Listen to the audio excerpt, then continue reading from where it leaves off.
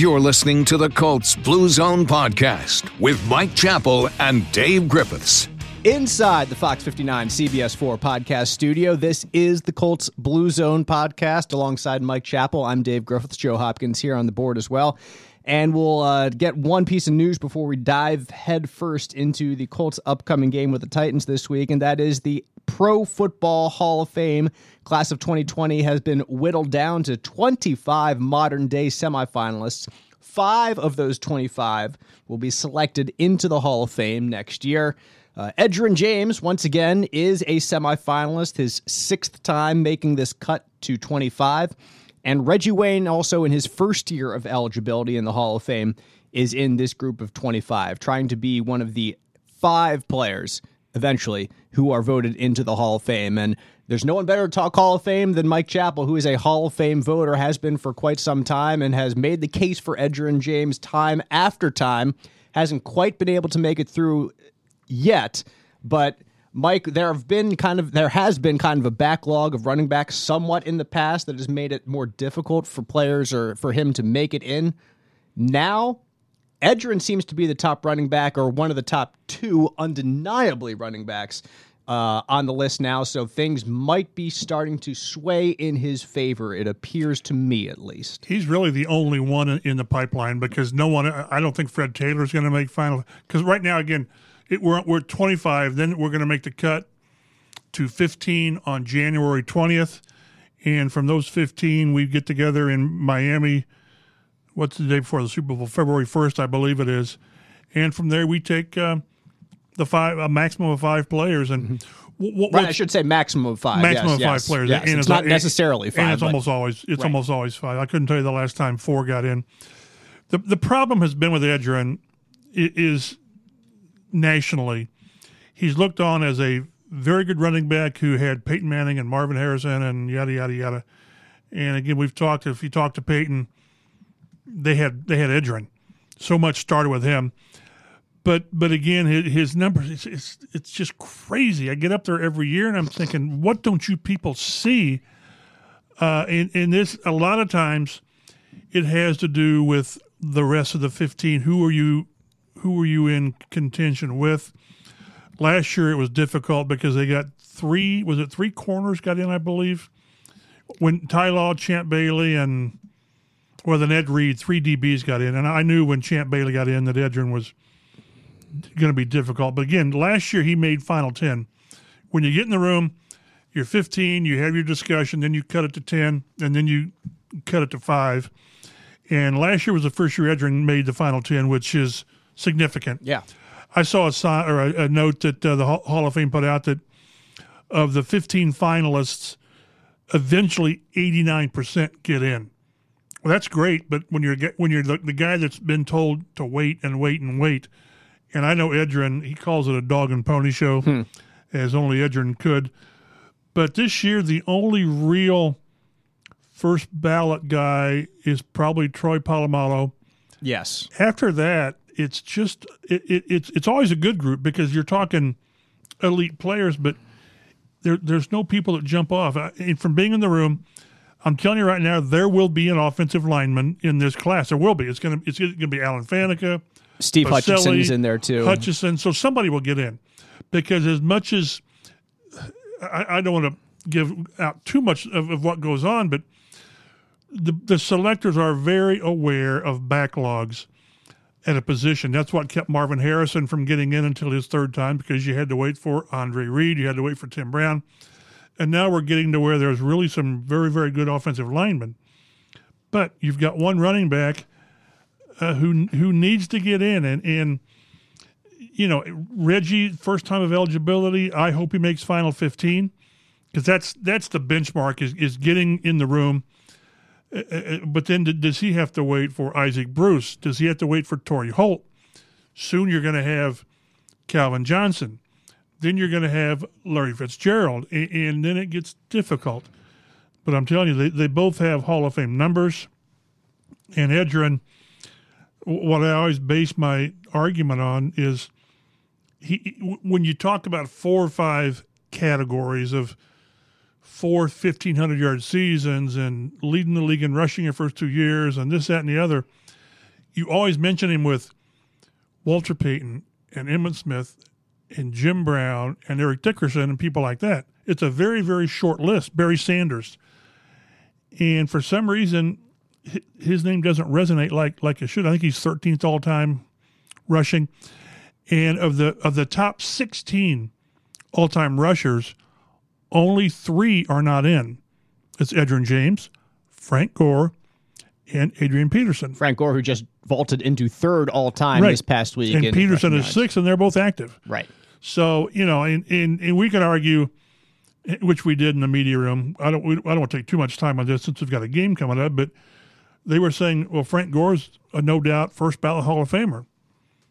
And I said, really? I mean, yeah, he's third all time, but and I've exchanged emails with Tony Dungy, and he and I are both sort of on the same page as he's a Hall of Famer. But to me, first ballot means really, really special.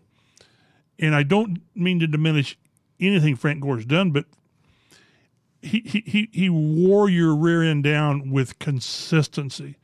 He was never, I don't think ever he never won a league rushing title. Mm-mm. He was never probably top 5, maybe top 5 once or twice in his career. He has very few Pro Bowls, too. Right. I don't think he has that many. It's just that 1,000 yards, 1,100 yards, 1,200 yards. Well, Edgerrin had four 1,500-yard seasons, 2 pre-knee injury, 2 post, and they finally got Terrell Davis in, which I wasn't a great fan of him because he had such a short career. And they pointed out, well, he had that knee injury, and that's true. Same absolutely with true. Too, well, yeah. Edgerrin had as many yards virtually after he tore his ACL as Terrell Davis did in his career. Mm-hmm. So we'll see. But it's really cool that you got 2 guys in there. I'm hoping if they're both final 15, that they don't take votes from each other. Mm-hmm. I really don't think Reggie gets in this year if he's final 15, just because it takes you unless you're just an off-the-charts guy, Ed Reed or Polamalu, you don't normally. Edgerrin needs to get in, and as I always say, we're in Miami this year with the Super Bowl, and I can only tell you that Edgerrin James in the Hall of Fame in Miami, the South Beach party would be epic. So, but he beyond all that, he deserves to be in. Hopefully this is his year, and then in a year or 2, get Reggie in. A little trivia while we're talking about all-time rushing stats. Top 25 all-time rushing. You named 2 active players, Frank Gore and Adrian Peterson. Can you name the third? Active? Top 25? Active. Wow. What conference is he in? AFC. Top Derrick 25 Henry? all time. Derrick Henry. That would be really fitting this week, but yeah, a little early for Derrick Henry. I'm lost. No, don't. Is it Le'Veon Bell? I didn't Eagle. think so. Really, former Eagle. McCoy? Sean McCoy. Yep. He's got 11,000. I like that. 22nd all time. Shady, my boy. But and again, the thing with Edgerrin is the way the league is going now with the passing game. His numbers are going to stand.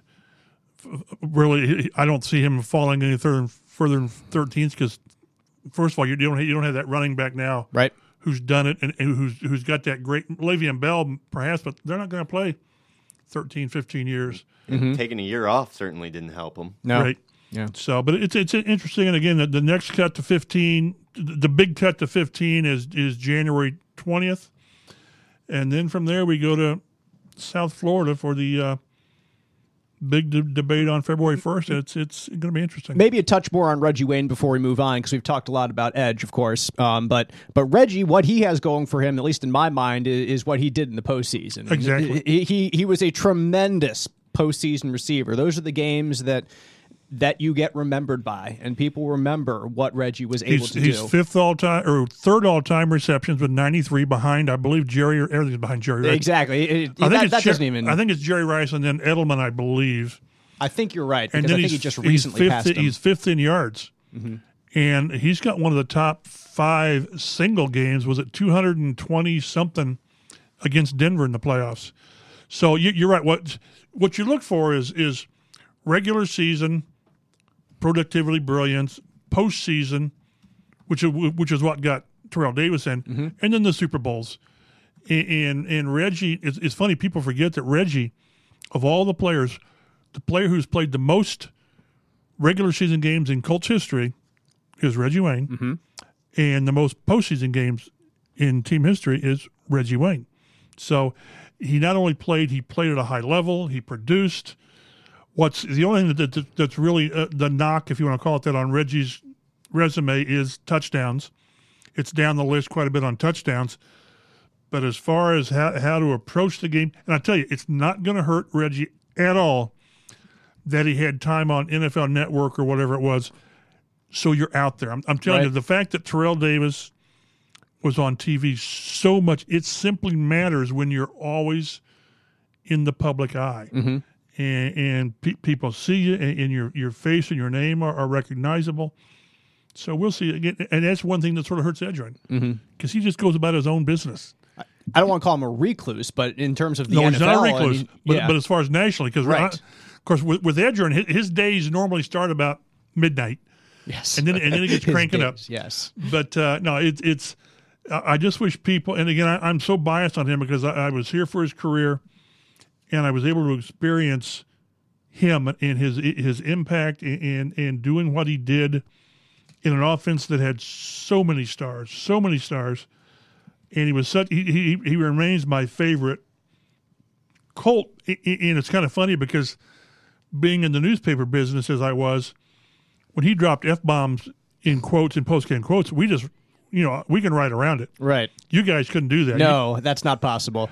But and he didn't do it out of malice. That's just him. Right. But hopefully this year, I went down into Atlanta last year and had some nice chat with him. And Chris Whitlock went down there and spent time with him. And he's a genuine person, and he simply deserves to get in. And hopefully I've got enough ammunition this year to get him in. One quick note, and something you mentioned earlier also is that Peyton Manning cast a wide shadow, and some people that have that national expectation, the idea that it was Peyton Manning, and it was his greatness that elevated everyone else. So, which to a point, to a big point, he did. But I mean, Joe Montana lifted Jerry Rice, but Jerry Rice was Jerry Rice. Well, Jim Kelly and Thurman Thomas and all these people, exactly. and Andre Reed. So It goes hand in hand. And Very speaking of so. Peyton, he's on the ballot next year. So for the class of 2021, it'll be Peyton Manning. So we will probably be the Colts will probably be playing in the Hall of Fame game next year. It sounds like no question. And remember what happened last time the Colts were in the Hall of Fame game when they didn't play in the game. The Hall of Fame game did not happen. Exactly. What a black eye that was for the NFL and unfortunate. The Hall of Fame. A little perspective on Reggie: 10th in both receptions and receiving yards all time, 24th. In receiving touchdowns at 82. Again, that's the only, and that's what really separated Marvin from everybody else. I mean, yes, he had the catches in the yards, but he had 128 touchdowns, I think it was. Yep. So all time. They keep score, so touchdowns mean something. So now we turn our attention to the game at hand for the Colts taking on the Titans this week. Already beat Tennessee once this year. That one was in Tennessee, so you got the road division win, rather. That's awesome for the team. And now you get them at home. You'd think that maybe your chances are better at home, but I'll tell you this, the Titans are certainly a much different team than they were back at the beginning of the year, and we'll get into that in a second. But first, got to focus on the Colts and how they are a slightly different team now than we saw earlier this year, week 2, and mainly it's because of injuries. The biggest one this week, Mike, is that Eric Ebron will miss the rest of the season, electing for surgery on an ankle. Frank Reich was tiptoeing around things on Monday, it sounded like, in his conference call, saying that it was the best decision we could make, or the best decision to make. I get the impression it was the best decision that for Eric Ebron. I think that's what they were saying, because he made it very clear that this is something they did not see coming. What he used the term, it flared up on Ebron. Flared up on whatever Monday before the Houston game. Before the short week. And Ebron had been on the injury report one time with an ankle, week 9, I think it was. I'm not sure if that was before Houston or what it was. But he hadn't been on there, and there was one week he was ill and he missed a couple of games. But generally, when a guy is dealing with issues, it shows up on injury report, or you're given a day off to rest, or to not put more on it. We see that with Costanzo, limited Clinton days Geathers, in practice. Justin Houston. I can think of 10 guys that take a day off, and it's listed as not injury related, but it's sort of it's maintenance. I don't think there's any question that the team was. I'll use the word surprised. I don't know if we can go beyond that without assuming things, but the only thing I wonder, and I can wonder it, is if they were 9-2 and Ebron had 50 catches with 8 touchdowns, would he made this decision? I don't know. Here's the direct quote. I had it written down and I didn't even look at it, but what Frank said, at the end of the day, this is what was thought to be the best decision. So he doesn't even say we, which I said earlier. This is what we thought to be. No, this is what was thought to be the best decision. So he didn't want to say we. He didn't want to say he either, because he doesn't want to come out and kind of unload the dump truck on Eric Ebron, I don't think. But that's what the implication is going to be. And I really want to be careful with implications as a reporter.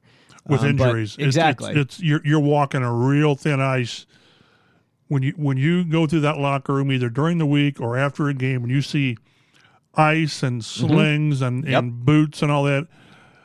It's just that this sort of doesn't pass the smell test of how things generally add up.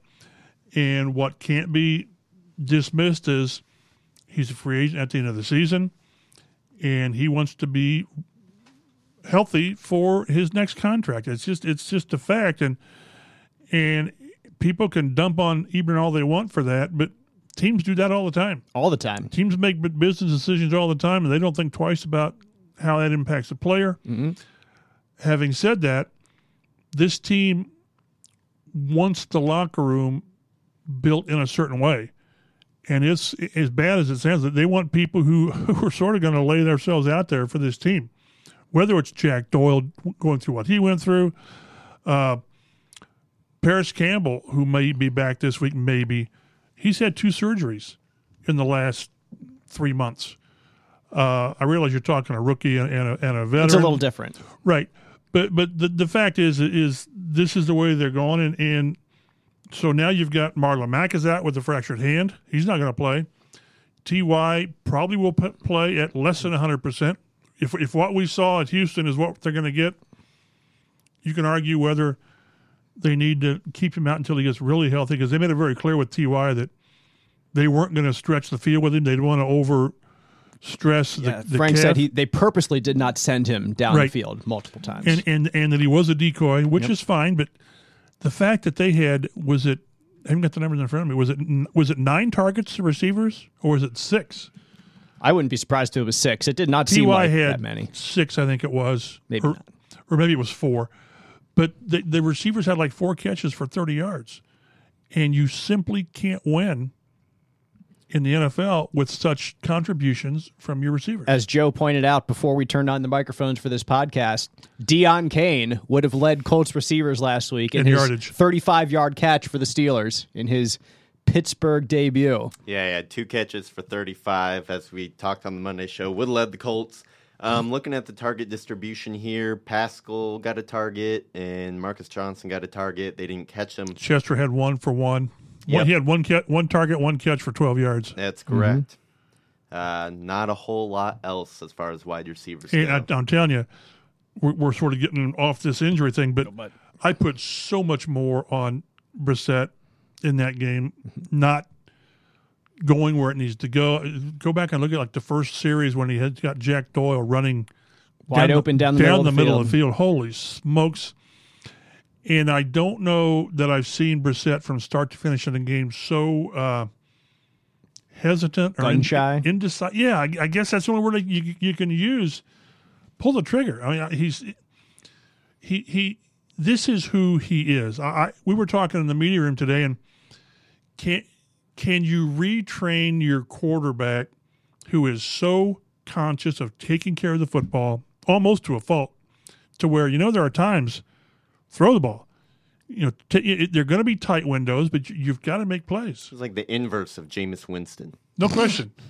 He's never seen a window he doesn't like. Jameis Winston's he's that box of chocolates in Forrest Gump. You don't know what you're going to get. Well, Brissett is the exact opposite. You know what you're going to get, but there are times. I remember they did a deal with Peyton Manning sort of through the years, and it included his rookie camp with Bruce Arians in Anderson.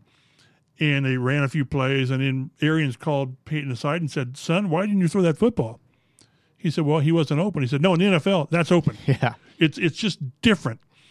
And I'm not saying Brissett needs to be the Brett Favre gunslinger or the Winston gunslinger, but they've now had 8 games this year under 200 yards passing.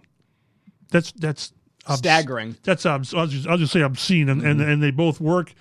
And the only other years recently that's happened, 2017.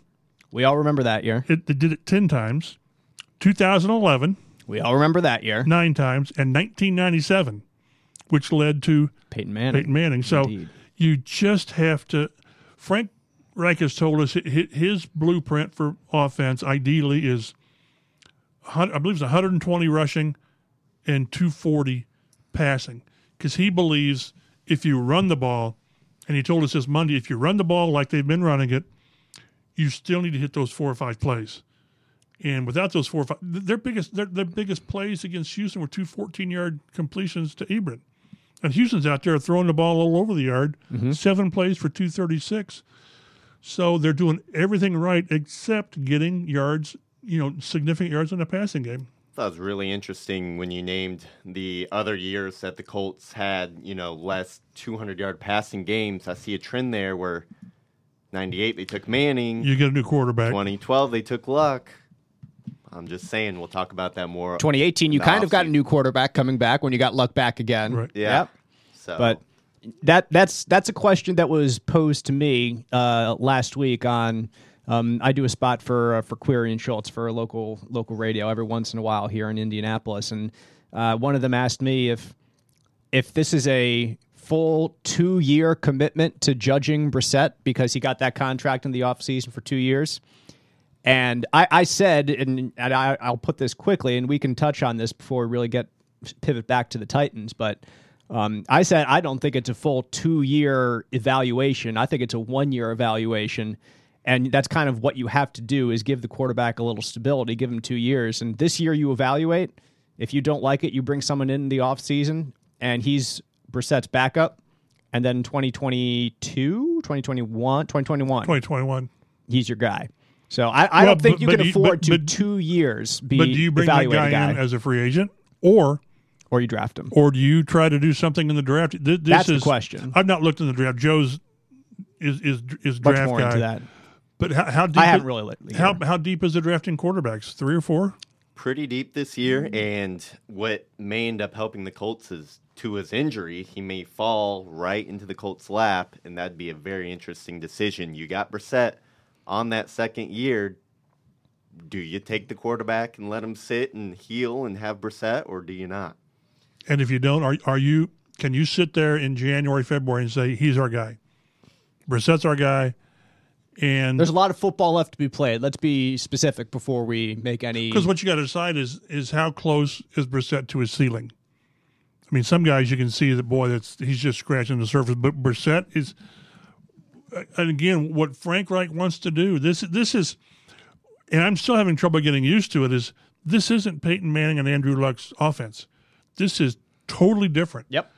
And we sort of saw this the last half of the year with Andrew Luck and how his numbers were down somewhat, and they weren't throwing for 350 and all that. But you can still run for 150 and throw for 220 and be efficient. And you can't win consistently in this league throwing for 129, I think it was 129. You just and here we go again. The first Tennessee game, I believe he threw for 121 and miraculously won. And really for go back in the big Jordan Wilkins run to set up the touchdown, I believe it was to T.Y. Hilton, and then the defense makes a stop. So yeah, 146 in the first Tennessee game. He did have the 3 touchdown passes that make the stat line look a little better. But that's what he's talking about. If you can be efficient, you're not going to throw the ball 40 times, 30, even 30 times. But when you throw it, you've got to be more than 129 last week. You've got to be more than checkdowns. Even in the first Titans game, they didn't have a passing play over 20 yards. So that's hard. it's funny. I went back and looked at with the Titans going to Ryan Tannehill. Ryan Tannehill, their big plays over the last 5 games have been off the charts. A couple of, coast to coast by Derrick Henry. And the one stat that is just crazy is Ryan Tannehill, with what he's done running the football, he has 3 runs of over 20 yards this year. Ezekiel Elliott has 1. That's just ridiculous. Star running back Ryan Tannehill. Hey, as most very intense NFL fans know, Tannehill did play wide receiver at Texas A&M when he was in college, so he does have that ability. He has some good vision when he takes off and runs. And as Colts defensive coordinator Matt Eberflus pointed out this week, since Tannehill's taken over, they're basically top 5 in offense in like every category. Red zone, completion percentage, stuff that really matters in terms of efficiency. When you bring in a new quarterback, you don't expect the offense to be quite as efficient as it was. But that's when your first quarterback is not Marcus Mariota, to be perfectly honest. Yeah, the change was made after that 16-0 game to loss Denver. To Denver. Yeah. But they've been since Tannehill's been in there. Again, they've won 4 out of 5. Yep. All at home. Now, that matters. The only loss was in Carolina. But over the last 5 games, they're averaging 384 yards a game, 6.8 yards a play, and they're averaging rushing 146.8. And Tannehill is 71%, 10 touchdowns, 3 interceptions, 9.3 yards per attempt, and a 118.1 rating over 5 games. So now Miami fans will tell you, yeah, but just wait. Water finds its level, but they're a different team, and if you can get the last 2 games they've rushed for like 2-something and 250-something because Henry's gone off. So again, the one thing that the Colts have done that's legit is this is very good run defense. It just simply is. Is it 28 or 29 games in a row now without a 100-yard rusher? Yep. So, and I think both teams are going to – this could be one of those 2-hour and 30-minute games because both teams are going to try to run the ball. You've said that like 5 times this year. I know it, and it hasn't happened, but you just know they're going to come in here and try to do that.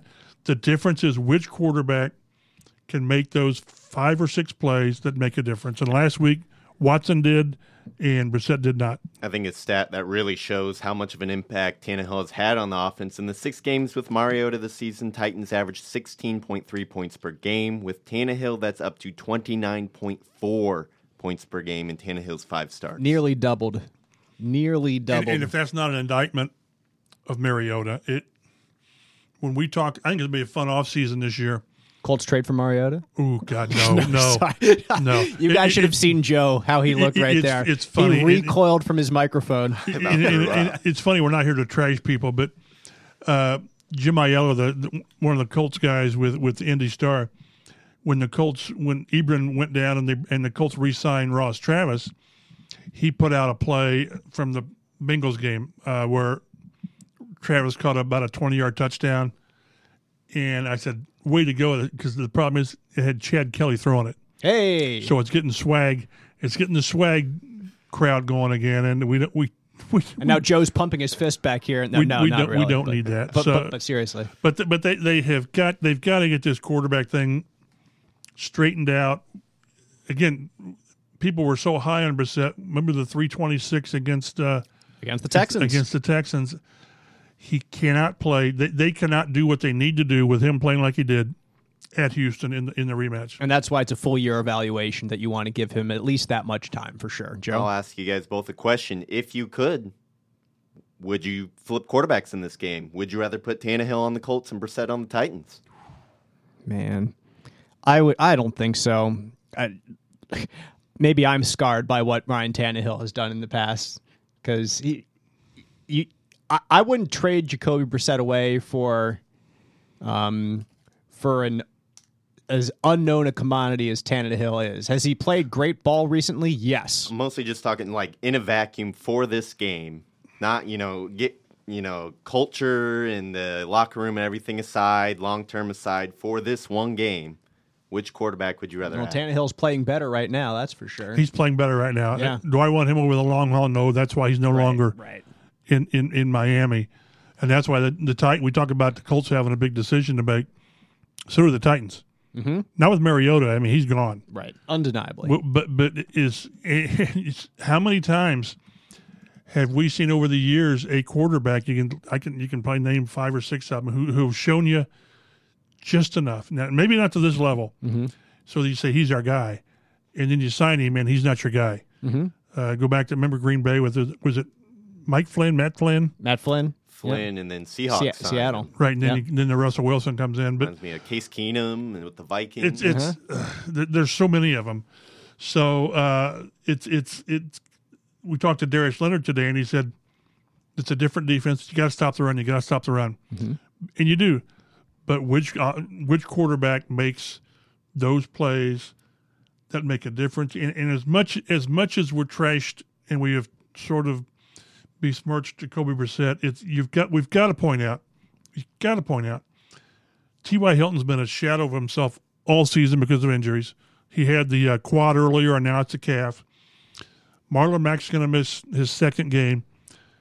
Devin Funchess has missed 10 games, and who knows what he would have done. I mean, he was still something of an unknown. Still not activated. No, and he needs to be this week. No, or he's done, right? Is it next week? It's next week. Excuse me. Right, it's next Wednesday or Thursday when the clock started. And Paris Campbell has missed a ton of time. So he really, and now Ebron. So you really haven't had the complement of skill players week after week. Having said that, for Zach Pascal to go totally invisible last week after all he's done was just strange. It was. I saw an Indy Star report. He said the Titans' coverage kind of confused the Colts receivers. I'm not sure how much of an excuse that is, but that's just interesting to hear from him. Here's what Nick Sirianni said about that. I've got a quote here talking about his receivers and tight ends getting the right spot, finding the proper spacing in the zone. He said on the tape, I don't believe we had very many route discipline problems. It felt like the guys were in the right spots and where they needed to be. So that means it's the quarterback. The quarterback right there. You just look at those 5 or 6 plays that are there. The one where Doyle is going to, it's Doyle, so you're going to run 40 yards. It's going to be a 40-yard completion. And to beat the dead horse, or the almost dead horses, when you try to, there's a stat where the Colts lead the league, or one of the top 3 or 4 teams in long drives. And they're first in the league in first downs generated. Well, that's because they don't have any other options right now. Right, because everything is such. It's methodical. They matriculate the ball down the field, right? Which is great. But when you play Dean Smith 4 corner and you're shortening games, and one byproduct is 10 games by 7 points or fewer. Mm-hmm. But the ramification of that is every mistake you make is magnified. T.Y. We can argue whether he dropped or good defense. I thought one of them was maybe understandable. I think the first one, the guy got his hands in there. The second one, he's got to make the catch. And then Brissett not picking up 4th and 7. And I just didn't buy Frank Reich's description that, if he's healthy without the knee brace. When have we ever seen Jacoby Brissett run 7 yards on an extra burst? Right. And he's never had the extra burst. Right. He's never had a burst. And for a player to be as athletic, strong, and elusive in the pocket, to not be able to pick up those big plays, it's just strange. But that's who he is.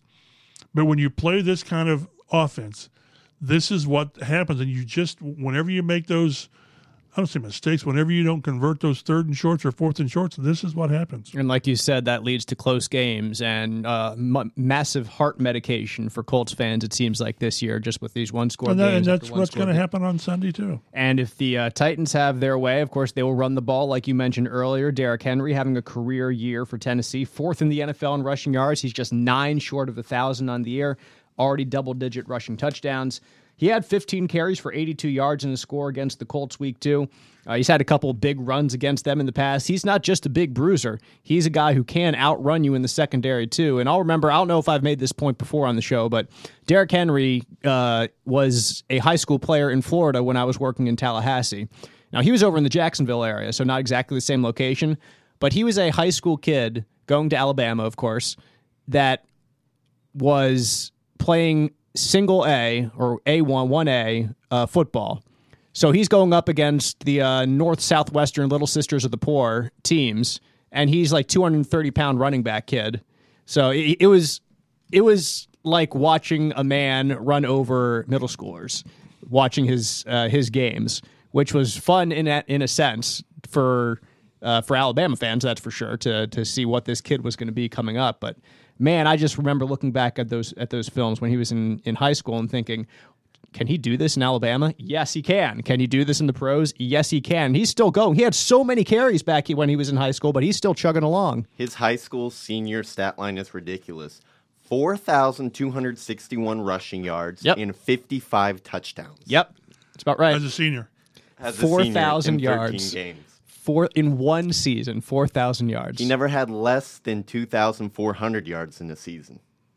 It's amazing. Like I said, it was watching a man run over middle schoolers. Well, and here you go again. He's 6'3", 247. There you go. He's probably bigger. Do any Colts linebackers weigh that much? I don't think so. No. Leonard's down, 220 is what he wants? Maybe. I don't know. I doubt he's at 47. He might be in the low 40s. So, and on top of that, he's got the speed that if it was one thing to keep in mind. They've run for over 200 yards the last 2 weeks, Tennessee has, against Jacksonville, who to some level has quit. Right. And Kansas City, whose defense is awful. But having said that, he's legit. They're legit. He's averaging 4.8 a carry. Tannehill's averaging 4.7 a carry. Again, he's had 3 20-yard rushes in the last 5 games.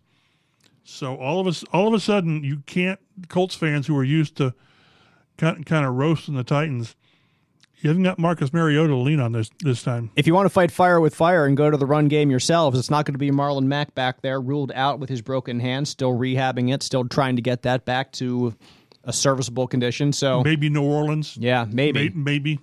But now it looks like it's going to be Jonathan Williams, back-to-back 100-yard games. The first Colts player to have back-to-back 100-yard games this season. I think you had mentioned is like the third such running back, or maybe somebody else mentioned that. It's the third since post-Edgerrin. Yes, post-Edge. It's been Joe Adai, Marlon Mack, right, and now Jonathan Williams. No. And I stopped Williams in the locker room today. I said, because he did this all the time at Arkansas, 100-yard games. But the last Colt to have 3 in a row, you go back to Edgerrin James, and I believe it was 2004. It's a pretty good year for Edgerrin James. So he did like 4 times in a row. Yeah. So it's rare, and I'd say generally that it's not going to happen. But they're going to run the damn ball. They simply are, and you hope that Brissett does what he wants to do. But it's really kind of amazing and kind of fun to see that this guy he's just waited his turn. He's waited and waited. And he gets, 116, 13 for 116, whatever it was. Against Jaguars. Against the Jaguars. You're thinking, okay. And then he goes out and gets 26 for 106 because they really stick with it. And it's kind of cool to see a guy wait and wait. And then not only do you do it once, where we see a lot of guys who burst and then go away. And Williams realizes, he said, hey, I've got to do it again because people are going to say, well, you only did it twice and you can't do it again. But he will be given every opportunity. If he doesn't have 20 carries on Sunday, it's because the game got away from the Colts. So I was kind of surprised by the lack of Jordan Wilkins' involvement. Do you think that continues and they keep riding the hot hand in Williams, or did they get Wilkins a little more involved? He did have the big run against Tennessee week 2. Well, they mentioned they were still waiting for Wilkins' ankle to get back to where it needs to be. I would think I would think he's ready to go, but this was weird because he played 12 snaps on special teams. So right. I thought the same thing. Yeah, it was just curious. But I think it's going to be, Williams is going to get the snaps that Marlon. Of course, Marlon rarely got 26 carries in a game. Right. But they're going to ride the hot hand. It's obvious this guy's fresh because he's not played a lot. But I wouldn't be surprised if there's a few more Wilkins snaps. I think this guy's got value as that short burst, 3 or 4 plays at a time, and then continue. Although I think Nyheim Hines ran the ball pretty well, really well. Which surprised me because that's not been what he's done. But the whole thing boils down just be more efficient. move the chains, and doggone it, hit a couple of plays that passed the 20-yard line or 20-yard gain. So you focus on, can the Titans defense slow down that running game that you anticipate the Colts to certainly bring? They've been an opportunistic defense, I think I would call them. That's a word, maybe. They've given up a decent amount of yards per game. They're in the bottom half of the league. They are kind of in the middle, but only the ninth. They're the ninth best in points per game allowed. So it's a little bit, bend don't break, that whole mantra there. And they are in the top half of the league again in both sacks and takeaways. So they make some plays. Cameron Wake is on injured reserve now. One of their he only had 2.5 sacks. That's it. 2.5. Yeah, he wasn't really much of an impact. So you're almost wondering, is he done now? And they signed a kicker today. I don't think it was practice squad. I thought it was active roster, a kicker. And does that mean that they're looking around, or I didn't know they're? I guess I haven't paid enough. Is Suckup still their kicker? Ryan Santoso is who they signed to the active roster. Yes, yeah. Somebody's got to be hurt because they put Delaney Walker on IR as well. Right. Who hadn't done much. Right. But Sutcuff was again, I've not followed him. 0 of 3 of field goals. Is Sutcuff their kicker now? Yeah, he's been kicking. He was injured earlier in the season. They activated him a few weeks ago, and he has been kicking for them. Santos is 4 of 9. Sutcuff is 0 of 3 on field goals. Ew. So, just when you think that you got it bad, there's 7 of 15 on field goals, apparently. Man, we keep seeing that. It seems like week after week. Like, we bemoan the Colts' struggles, and you look back to the Titans game when Adam Vinatieri missed a pair of extra points in that game earlier this year. But, man, every other team, it seems like this year, you can count on one hand the teams that do not have kicker struggles this year. For whatever reason, this year seems to be the year that the kicker just took a step back. I went and talked to Vinatieri the other day about that. I saw an AP story to where this year kickers are kicking about 80.1%. It's, if I'm reading it right, it was the lowest percentage since 2003, and it's league wide. And that's, we've talked. I don't want to get Joe going here, but this is, I'm convinced this is why the Colts didn't make a move, is what's out there, and you don't want to get to where you're changing kickers every other week. And we'll see. With kicking, it's week to week as far as is the guy back or not. But Vinatieri sort of has shown he's got whatever his yips, whatever that was, cured. But it takes one bad game for that to surface again. Yeah, they did try out Young Ho Koo. Young Ho, who is playing quite well for the Falcons. Yeah, he is. I believe he's only missed one kick in their 3 games, and he's made all of his extra points. So that is one kicker who was picked up who has been successful this season. There was somebody. Chase. Did they try out Chase McLaughlin? Was he the first? The guy who's on San Francisco in now? week 3. I don't care if that's one of the guys. I don't remember. I don't think so. That Greg Joseph and people like that. But you just, I'm telling you, every game you watch, people either missing field goals. The Bears guy, was it Pinheiro, misses 2 against the wasn't the Rams, was it? Who they play recently in prime time, and he misses 2 field goals and I think it was the Rams in prime time. They played the Giants last week. No, it was the Rams then, and or extra points. It's just incredible. So I don't know what it is. Some of it is that the better kickers, the more established kickers, are getting a little older. Matt Bryant and Vinny. But if your name's not Justin Tucker, you're just living on the edge. Some key matchups for this Colts-Titans. We'll get into these before making our picks for the week, seeing what we can come up with. Obviously, when you've shone the spotlight on last week's game, and we've brought it up, is that you can run the ball all you like. It'd be nice to have some of those chunk plays. And that's what Frank Reich pointed out, said, hey, we need to get a couple of those plays over the top. Can the Colts offense do that? Colts ranked 28th in the NFL in passing offense. Titans defense ranked 24th in the league in passing defense. So chunk plays could be there to be had for the Colts. Who is going to be on the receiving end of those if T.Y. Hilton is still limited? Who knows? Maybe? Paris Campbell? It was interesting. They were talking, since you brought him up, they were talking today, Frank Reich, about, I get the impression that the fractured hand is healed enough to where he can play and not re-injure whatever. The issue now is they're trying a bunch of different gloves or braces. I hate to use braces, but some protective apparatus on his hand to let him play. Mm-hmm. And as much as I wonder how Marlon Mack comes back from a fractured hand and holds on to the football, as a receiver, you need both hands. Remember, was it early in the year was it the opener when Kenny Moore played with a club on his? I believe it was. Yeah. Was it a thumb or whatever he had? It was yeah. Well, that's a little different. If a DB can't catch the you ball, can live with that. You can at least knock the ball down. Well, right. you don't want Paris Campbell knocking balls down. No. He was fumbling against well, the Steelers. that too. Yeah. But again, I think if they could get him out there to where he's effective, and of course he's got to get past the idea of worrying about the hand while you're playing. Mm-hmm. But I got the impression today that the whole thing holding him up now is, can they fit something on that hand to where it protects it, yet still allows you to play the position? And if so, I think he adds something. And if nothing else, remember the big plays in the Pittsburgh game when he got hurt, were those end arounds. Yeah. Was it like 3 carries for 30 yards, whatever? If you can't pass it, get tricky. Correct. Mm-hmm. And it just, if nothing else, it just gives the defense something to worry about. Although I still want they talk about some receivers are great blockers. That's fine. I want my receiver to be a receiver first.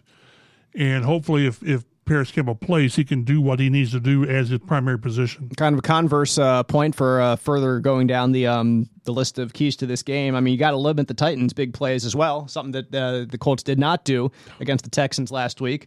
I don't think anyone would argue that the Titans' receiving core is more dangerous than the Texans' receiving core, so you have that going for you at least. But at the same time, the Titans are kind of out of proportion in terms of their splash plays, their big plays in favor for them. Like, they have the fewest pass attempts in the NFL this year, but they're in the top half, in fact, in the NFL in terms of plays, chunk plays over 20 yards.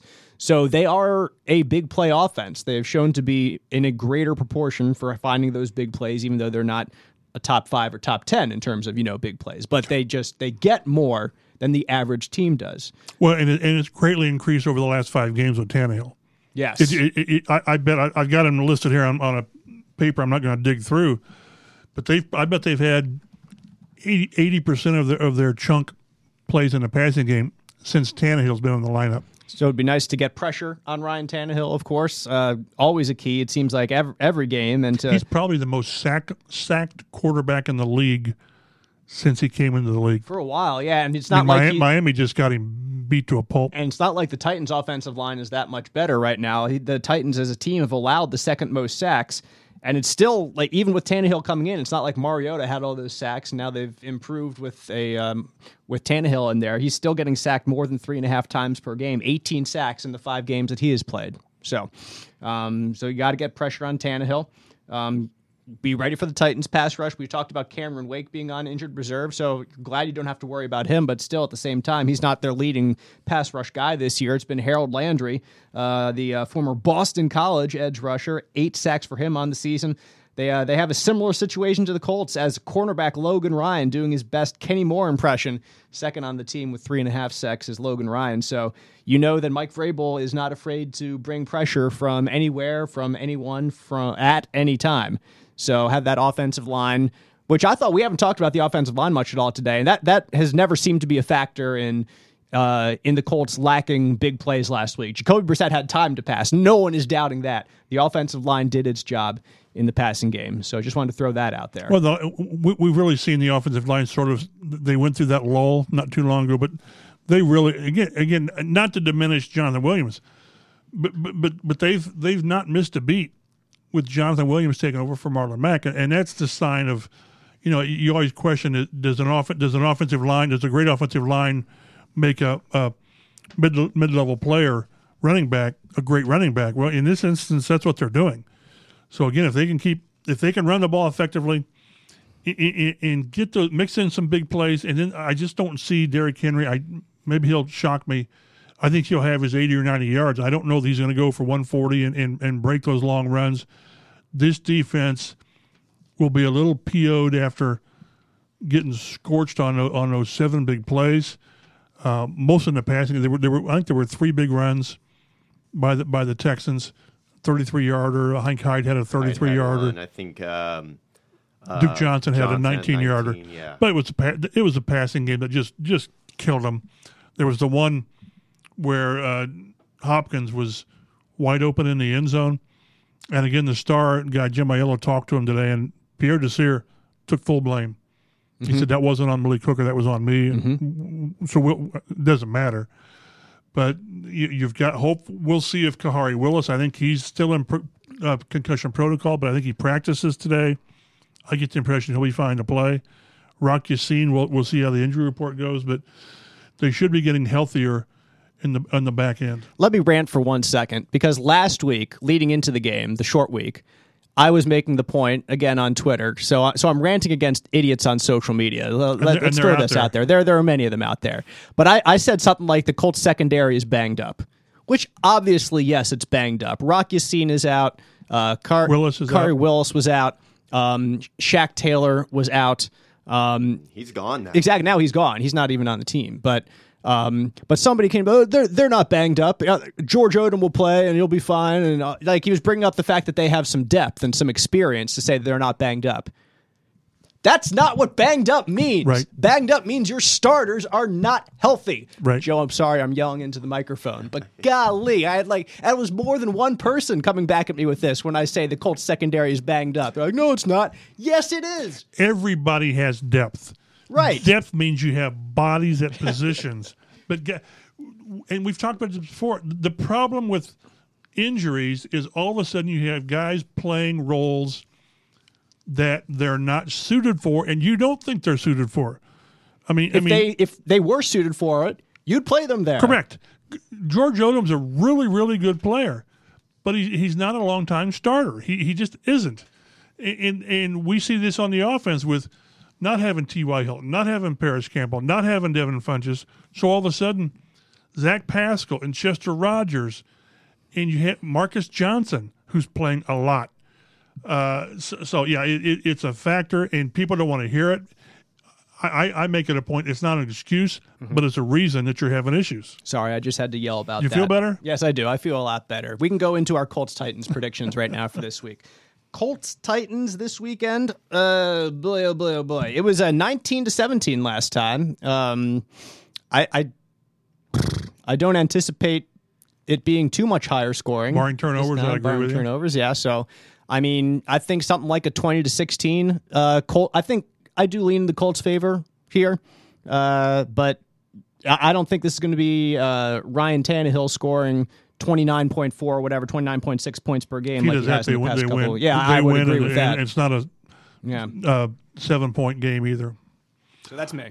I think it's always important to take the desperate team at home, and this is one. If the Colts have any aspirations of making the playoffs, they absolutely have to go 4-1 to finish 10-6, because 9-7. It's just hard to envision a scenario where 9-7 gets you in with all the tiebreakers working against you. I'm going to take 23-20. I think Brissett is more aggressive, and that's a relative term with him. But I think they do enough. The defense is not happy at all. 23-20, and that's not with a field goal at the end to win it, but just 23-20, and a lot of running, enough passing, and they get it done. Joe. Looking at these two teams here, they rank pretty similarly across the board in a lot of aspects. He's going Titans. I am. I'm picking the Titans for the first time body this language. year. Wow. I have picked the Colts in every other game, but when you run down, they rank similarly in everything except for the passing game right now, and I think that's going to be the difference, is that the Titans can pass right now and the Colts can't. Now maybe T.Y., his calf is healthier this time around and they get a little more out of him. I hope I'm wrong. But I'm going Titans 24-17. No, I take the desperate team, which I'm taking the Colts, but I could argue that the more desperate team are the Titans, because if you look at the rest of their schedule, we talked, is it Houston twice, Oakland, and I believe New Orleans. And New Orleans, right? Woo. So so that's 4 of your remaining 5 games. But with the Colts, you've got Tennessee at home, then you're at Tampa. Your home is it at Tampa, at New Orleans, home with Carolina, at Jacksonville. So you just when you lose games you shouldn't, Oakland, Miami, here you are. There's very little room for error, and I just think they are a desperate team, and I just think they find a way to maybe win an ugly game. A look around the AFC South before we wrap things up. The Texans host the Patriots on Sunday Night Football. Pat's leading the AFC as of right now, and as Joe points out here, it's a rare instance the Colts fans can root for the Patriots. Well, so if Houston loses and the Colts win, 7-5 atop the division. 7-5, which again, the tiebreakers simply favor the Texans Houston now. Right they now. do. So you're really kind of a game. You're only a game back, but you're at least a game and a half back in reality right now, if what it comes down to. And the Jaguars 4-7 host the 4-7 Buccaneers, which I think could be a fun game to watch. But nobody cares. Exactly. But nobody cares. Sorry. So the Colts will host the Tennessee Titans this weekend at Lucas Oil Stadium. 1:00 broadcast. You can watch it in Central Indiana on CBS 4. Tune in early Sunday morning, December 1st, as we flip the calendar. You're finally allowed to put up Christmas decorations. If you have Christmas decorations up now, on our street doing it already. Not before Thanksgiving, not in the Griffiths household.